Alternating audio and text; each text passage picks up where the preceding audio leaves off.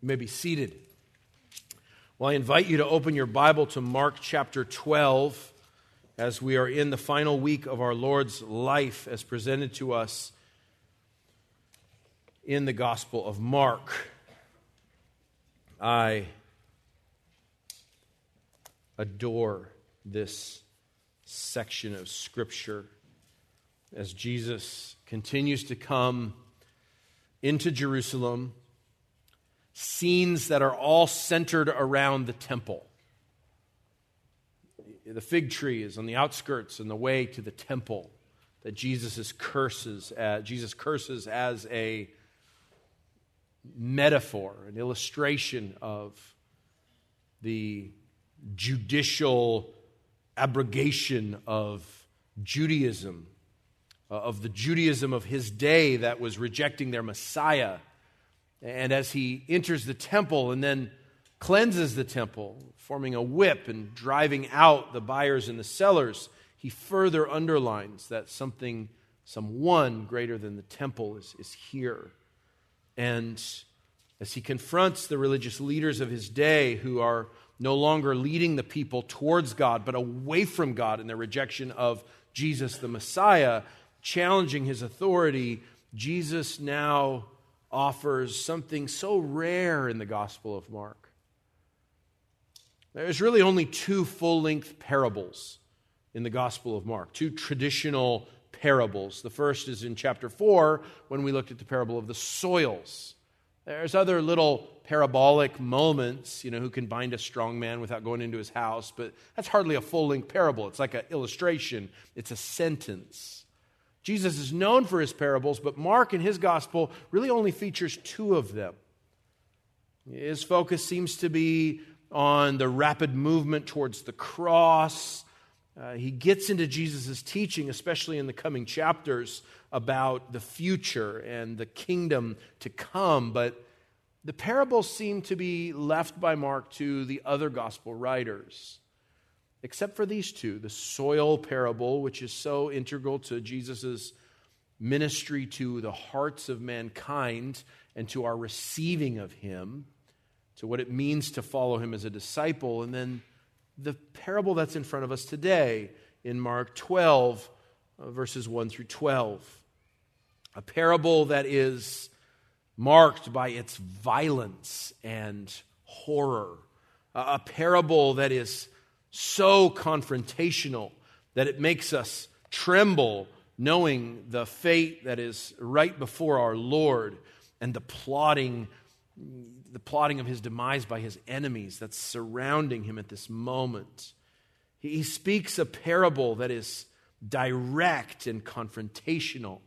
So often his parables intentionally obscuring truth from his opponents. This one, there is nothing to be obscured. We find out at the end of the parable that those who heard it understood exactly what he was saying. They just refused to respond to it.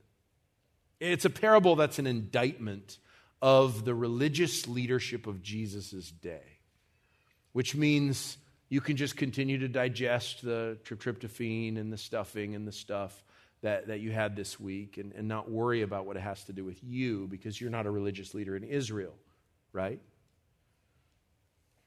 I don't think so. Though its original audience is on display here very clearly in the scribes and the elders and the Pharisees, those who have continually been plotting towards Jesus' arrest and death and removal from the religious scene in order to protect their power and their religiosity. You can't get out from under the significance and application and importance of a parable like this one for you and I. Though we're not the original recipients of this parable, it's a parable that lives in infamy to everyone who resists Jesus. And because it has something to say to all of us about the nature of God sending his Son, about the peril of ignoring God's word and servants and messengers, though it has something very clear to say about the danger of unbelief and the consequences of God's certain judgment, I need you to know that this parable is for you and for me. So I want to show you what it meant when Jesus first spoke it. I think it's crystal clear. It was clear to them.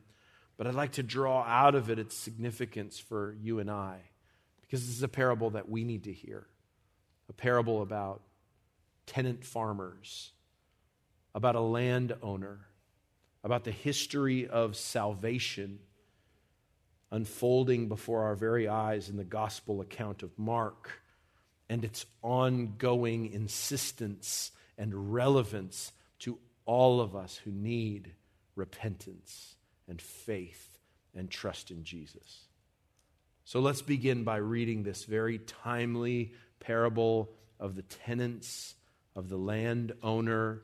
It's recorded in Luke, and it's recorded here in Mark as his second and most significant and timely parable. Chapter 12, verse 1. And he, Jesus, began to speak to them in parables.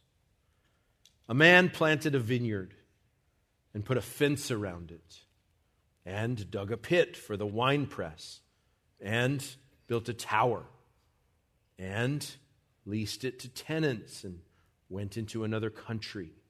Verse 2. When the harvest season came, he sent a servant to the tenants to get from them some of the fruit of the vineyard. And they seized him and beat him and sent him away empty-handed. Again, he sent to them another servant, and they struck him on the head and threatened him shamefully. And he sent another, and him they killed. And so with many others. Some they beat, some they killed. He had one left, a beloved son. Finally, he sent him to them, saying, "They will respect my son." But those tenants said to one another, "This is the heir. Come, let us kill him, and the inheritance will be ours." And they seized him and killed him and threw his body out of the vineyard.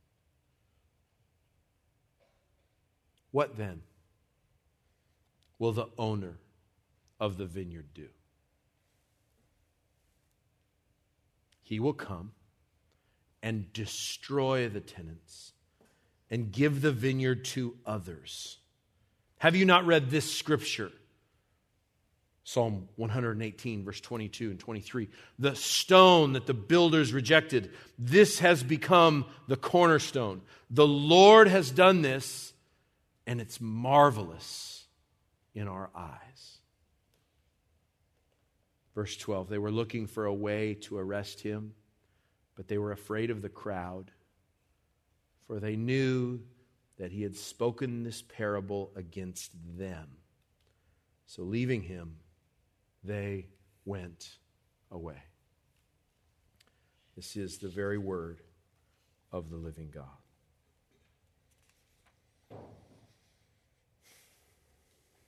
What a parable. I mean, Jesus' stories are so memorable, vivid, powerful, whether it's the prodigal son being reunited with his father on that distant horizon, or a parable so agricultural and earthy like the parable of the soils, or a story that's memorable like a lost coin being found and everyone celebrating. Whatever it was, Jesus was a master storyteller. And his stories, though intended to oftentimes conceal truth to outsiders and reveal truths to insiders, to disciples, to open the eyes of those who were his followers and to obscure the truth from those on the outside, they were stories that gained interest from everyone. Jesus was a master storyteller.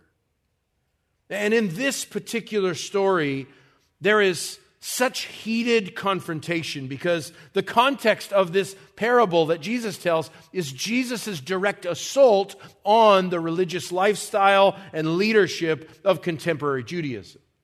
I mean, he has just put a blockade in the temple and driven out the money changers and driven out the people, trying to highlight the reality that the temple is canceled, that the Son of God has come.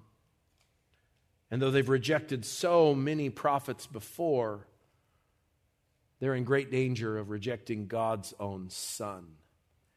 And so he forms this parable so pointed and direct and confrontational and bold and strong against his adversaries. But it's a parable that tells us the history of redemption. It's a parable that reminds every single one of us the peril of ignoring God's word, of assuming what God's gifts are. It's a parable that has in it so much exposure of spiritual privileges and what happens when you forget that those privileges are indeed privileges.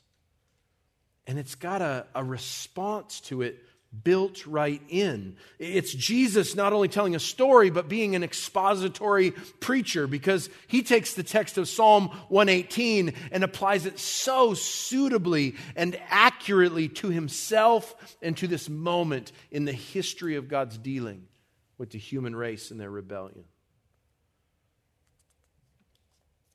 I loved working through this passage. And I have an outline that's 4 parts long that I don't like. So I am going to borrow from my friend Charles Haddon Spurgeon. He's dead. He doesn't need it. Because I like his outline better. And he looks at this text in 3 parts. He looks at the amazing mission, the astounding crime, and the appropriate punishment. I think that captures it better than the A.T. Duncan version. C.H. Spurgeon does it better. And so I'm going to borrow his outline just as a way to kind of hang our thoughts here. But before we get into amazing mission, astounding crime, and appropriate punishment, I want to just set this up with a wider context here. Jesus is in the temple he had just canceled, protested, made a scene in. He's returned there now several days in a row, and he's standing surrounded by his disciples and a larger crowd of worshipers. It's a holiday week, their version of Thanksgiving, if you will. I mean, this is Passover week. It's the big Jewish holiday. Everybody's coming to the temple. The streets are crowded. There's excitement in the air. It's a holiday week. And here's Jesus standing in this temple, one greater than the temple. And he immediately starts to tell the people a story about a vineyard. And the imagery to us is, I guess, quaint and interesting because, you've heard of Napa or whatever. And maybe your interest in viticulture isn't high, but we can all see when you're driving down Keenan to Malibu, those hills that have like the chalet and the grapevines and the terraces, or you've seen movies of Italy and you've seen the wine presses and the vats, and whether you're into the oinos or not, hopefully not too much, you understand viticulture, you understand the beauty of vines and vine dressing, the ancient nature of that culture and their use of grapes and the making of wine and all that goes into that agricultural setting. That's what's in our minds when we hear this parable. What's in Israel's mind is beyond just the mechanics of viticulture. What's in Israel's mind when a rabbi talks about the vineyard is themselves. You see, Israel is God's vine. They always have been. That's the metaphor for God's people. From the start, even Abraham was associated with God's planting. And throughout all of Israel's history, they had been presented by God's prophets in their own history as a special project, with God as the gardener and Israel as the vines. That's why Jesus so often would employ these metaphors of being the vine dresser, of a vine and branches.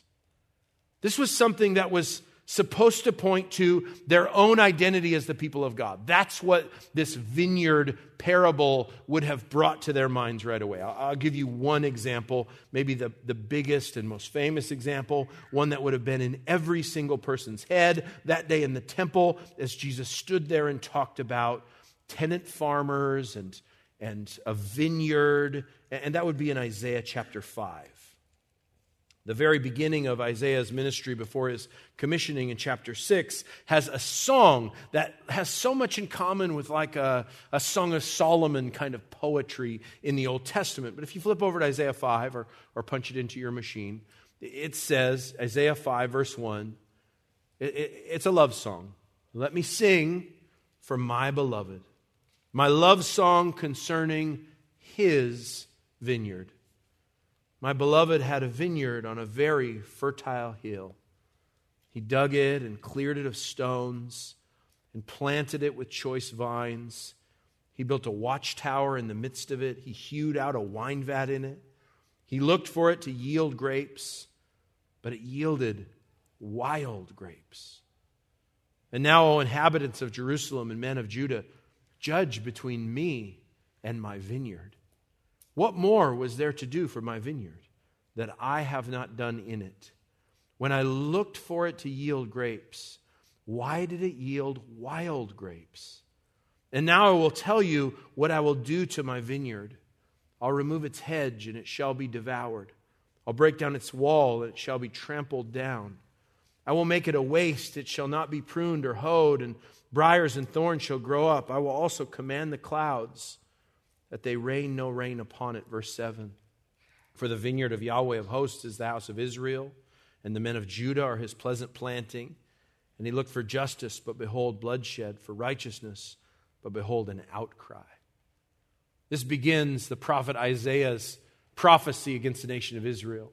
His woes to Israel will unfold from here. But he starts with that picturesque moment of God planting a vineyard.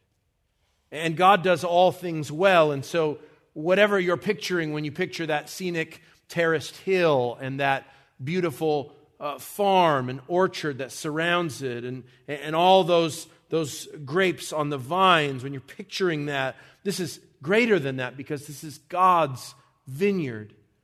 And God's gracious dealings with his people are depicted as this vineyard project. And just as in Isaiah, Jesus employs the same language, the same pictures, the same examples of what a good farmer God is and with what hope God planted his people.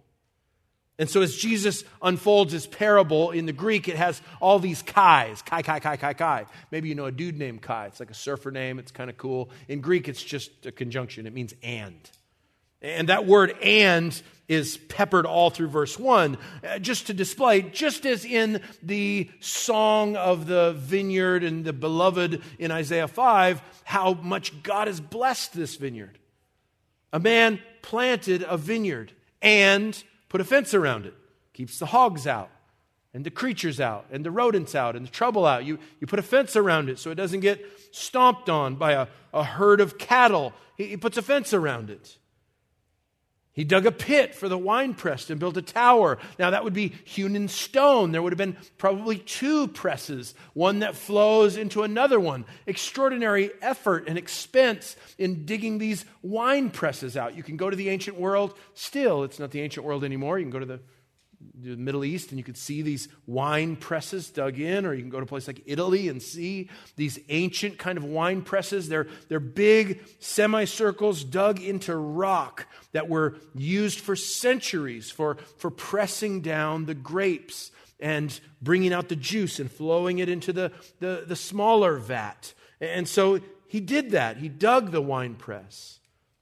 He built a tower. Likely this is a watchtower, a way for someone to guard over the vineyard so no enemies could creep in to destroy it. No wild animals could run loose there. Someone is on guard and watching over the entire enterprise. And finally, as was the custom in the ancient world, he leased it to tenants and went to another country. And so these are tenant farmers. The normal way that this happened was the owner of the land was the one who paid for the land, paid for all the work that we just described to be done, and then he would give a profit share to those who would work the land, hiring a family or a number of families who would live on the land, and maybe half or 40% or whatever was agreed upon of the proceeds from the running of the vineyard would have gone to those who were the workers. And the owner, though absent and though not with his hands in the soil, in this case, he's a farmer who lives in a faraway place. He's on a journey. He entrusts all of it to the competent managers and farmers, the tenants, and they do their portion, and he gets his investment back. That's how it worked in Palestine in Jesus' day. That's how it worked in the Old Testament times. This is not an unusual situation. It's a normal business transaction where the owner is going to make an investment, the employees are a part of that, and they will receive a part of those profits. And so everything depicted in verse 1 and 2 is a depiction of God's gracious dealings with his people. It's God's provision, the richness of God's grace in building this kind of vineyard. And it's a portrait of what God did in Israel, in redemptive history, in calling Abraham, in bringing that hope of the Redeemer from Adam to Noah and carrying on Moses and the preservation of God's people. And so God started his people with this one man named Abraham and his family, and through Abraham and through the promise of faith and through the righteousness that he gave to Abraham, he would call him out and mark him out, and that would become the nation of Israel, a nation chosen not because they were better than other nations, Deuteronomy 6, but because God loved them. He chose them not because of something in them, he chose them because he's good and he's merciful. He's a God whose choice is rooted in love. And he provided everything they could need, everything they could possibly need. He set them up for success. And then when the harvest time comes, in verse 3, something happens that's shocking. Something happens that's shocking. The normal route would have been at harvest time, they go and sell the wine, they sell the grapes, they do the harvest, and they share the profits. And so it's only appropriate that the one who owns the land and the one who invested in this entire industry is going to have his share of the profits. And so he sends a servant to the tenants, verse 2, to get from them some of the fruit of the vineyard, some of the produce, some of the profits. And what happens is shocking. They took him and they beat him, and they sent him away empty-handed. This begins a cycle of violence depicted by our Lord that goes from bad to worse. In this picture, what's happening is the history of Israel on display, the rejection of those who represented God. And you could look at the Old Testament and get tons of examples of this. Elijah was driven into the wilderness by Ahab, by the evil queen. He was persecuted. Isaiah, we just read his prophecy, according to tradition, was sawn in half for representing God's interests. Zechariah was stoned to death right next to the altar of sacrifice in 2 Chronicles 24. Or the most recent example from the history that we have in front of us would be the beheading of John the Baptist. This is how God's people dealt with God's representatives, God's ambassadors, God's servants. The track record was they dealt harshly with them. Jeremiah is a great example of that because he was the lamenting one. He was the tearful prophet, and they took him and they threw him in one of these wine pits or in a water well kind of a thing and left him for dead. This harsh treatment of God's representatives was harsh treatment of God, harsh treatment of the one who planted this vineyard, who bought this vineyard, who invested in it. This was God's design and God's plan from the start. And these workers turn to rebels, and their violence is on the increase as they find the representatives that God sends, and they treat them roughly, beating the first one and sending him away empty-handed. In verse 4, the second one, another servant, they beat him on the head and shame him, humiliate him. And then the third servant he sends, they kill. And then in interesting language, at the end of verse 5, it says, and so with many others, and some they beat, and some they killed. This is a history of God's prophets dealing with God's people. A vine planted.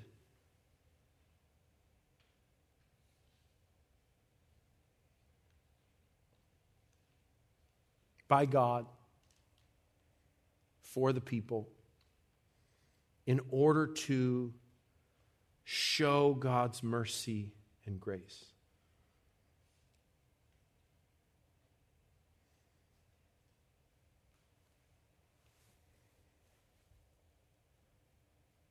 When you think about the history of salvation, do you understand how merciful God has been to you?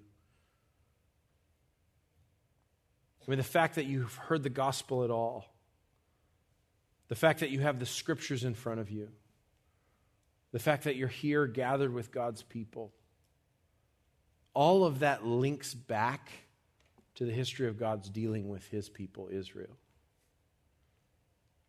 And if you can say nothing else about it, as God hopefully planted this vineyard, as he graciously gave them everything they needed, what we have here is a portrait of God's patience and his long-suffering.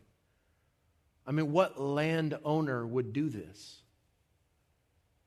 If this was my business and they sent the first servant back empty-handed and beat up, I'm coming in with my thugs. I'm the owner guy. I'm calling the cops. I'm getting the legal team and the brass knuckles. If I was the planter of the vineyard, that's mine. I'm getting my money back. This is an investment I made. We'd agreed on the terms. You don't manhandle my servants. But God's not like me. He's long-suffering, and he's patient, and he endures such blasphemy and such mistreatment and sends them another servant. I mean, whether it's Moses, the one who knew God so well, who even had to intercede on behalf of the people, saying, don't blot them out, God, blot me out. The patience and long-suffering of God continues through the centuries. That's why the Old Testament is so long. They go into captivity, they come back, they go back into captivity. God brings them judgment, but God keeps giving them mercy, another opportunity to see his grace, to repent, to respond to God's patience and long-suffering.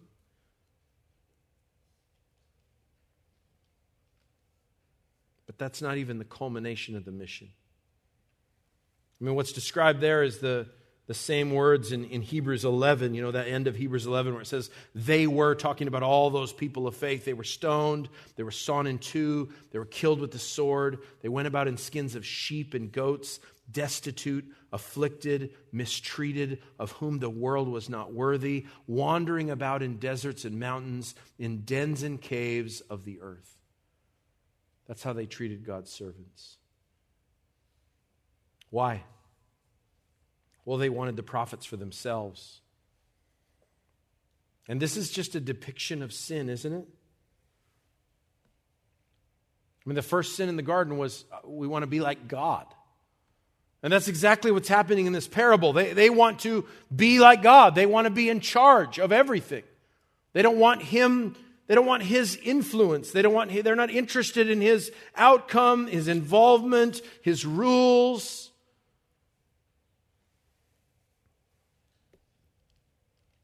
One preacher said, "What is the sum of human history but to rid the world of God?" That's what's happening here. But it's not the culmination of this story.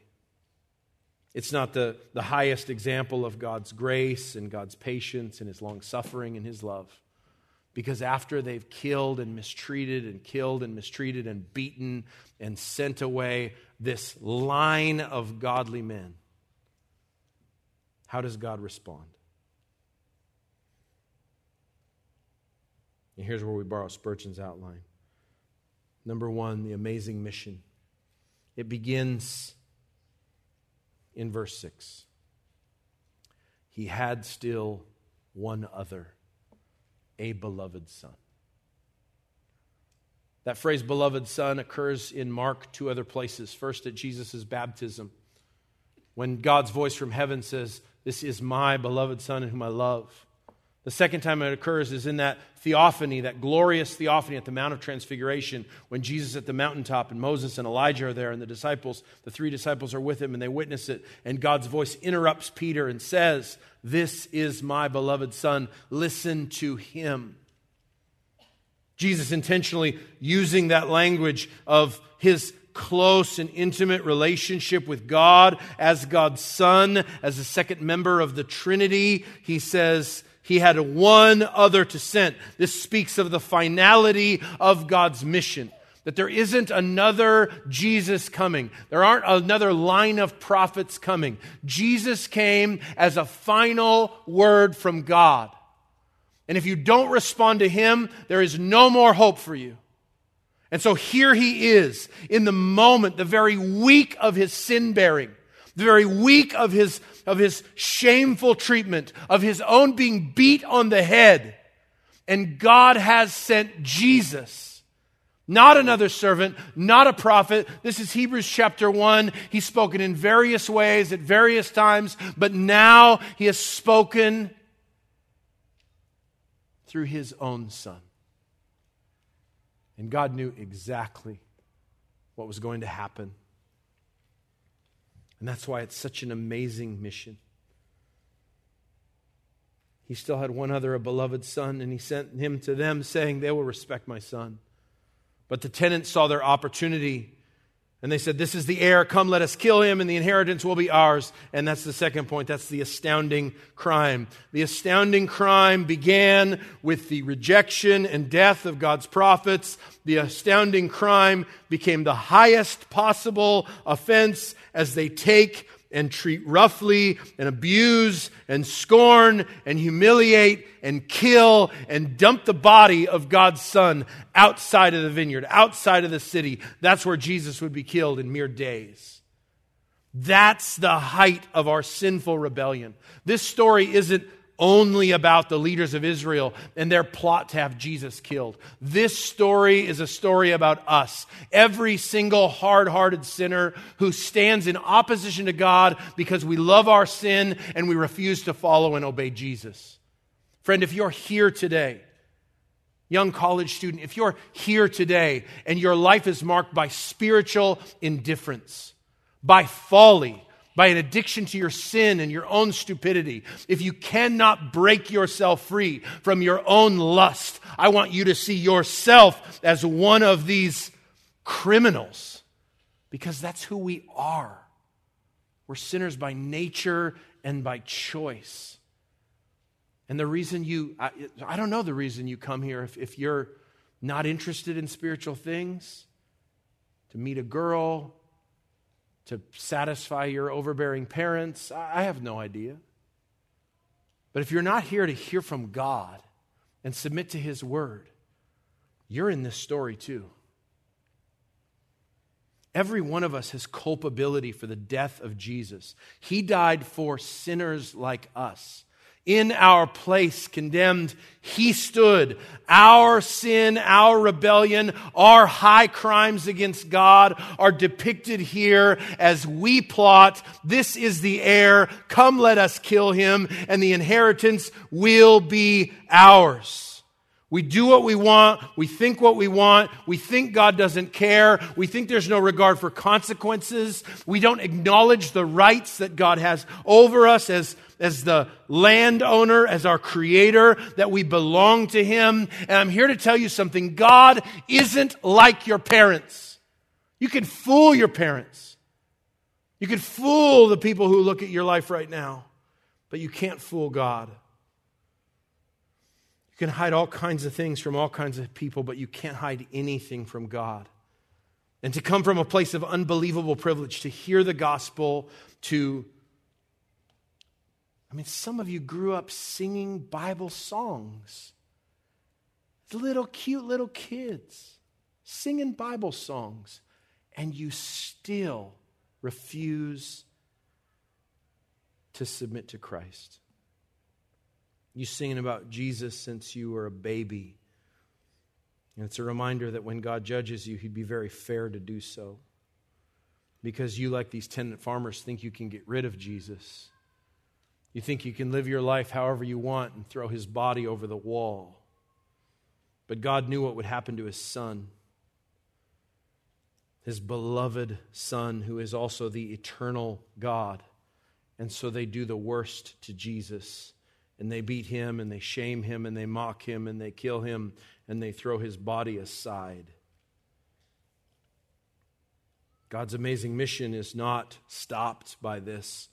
In fact, this is part of God's plan. Their astounding crime all plays into this amazing mission. And then this text closes with what Spurgeon called the appropriate punishment. And I think the takeaways are right here at the end of these verses. The tenants plot to kill Jesus, just as the religious leaders were plotting His death as He spoke. They take Him, they kill Him, they throw Him out of the vineyard. And they think they can get rid of Jesus. Verse 9. What will the owner of the vineyard do?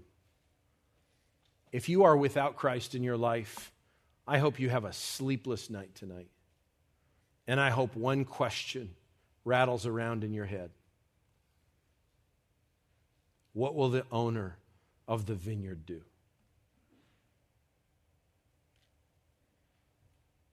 You want to be obedient to your lusts? You want to live your own way? You want to be a rebel without a cause? What will the owner of the vineyard do? Because you don't belong to yourself. You won't ultimately answer to yourself. You'll ultimately answer to God. And His justice, His judgment will be perfect, it will be suitable, it will be righteous, and it will be just. What will the owner of the vineyard do? The owner tells us He will come and destroy the tenants and give the vineyard to others. Have you not read this scripture? And then Jesus pulls a little piece out of Psalm 118. It's like a coronation song. It's an ascending song. It's a priest and people respond to each other's song as they talk about the glory of the King. But there's this prophetic moment in the song that says, Psalm 118, composed 1,000 years before this, the stone that the builders rejected has become the cornerstone. In more modern versions of construction, the cornerstone would have been that rock that was put in that the rest of the building was built on. In Jesus' time, cornerstones could be that. They could also be the top stone of an arch. That's likely what's being referenced here. It's the finishing point. Without it, nothing will be held together. That cornerstone being depicted here is one that the builders would need to look at and assess to make sure that it would be just right. But those who thought the vineyard belonged to them said, this is not the stone for us. We reject Jesus. We don't believe Him. We don't see Him as Messiah. We will ultimately assess and reject God's Messiah. And the one that they reject becomes the capstone on their judgment. In verse 11, quoting Psalm 118, seems to ask a question here. This was the Lord's doing, and it's marvelous in our eyes.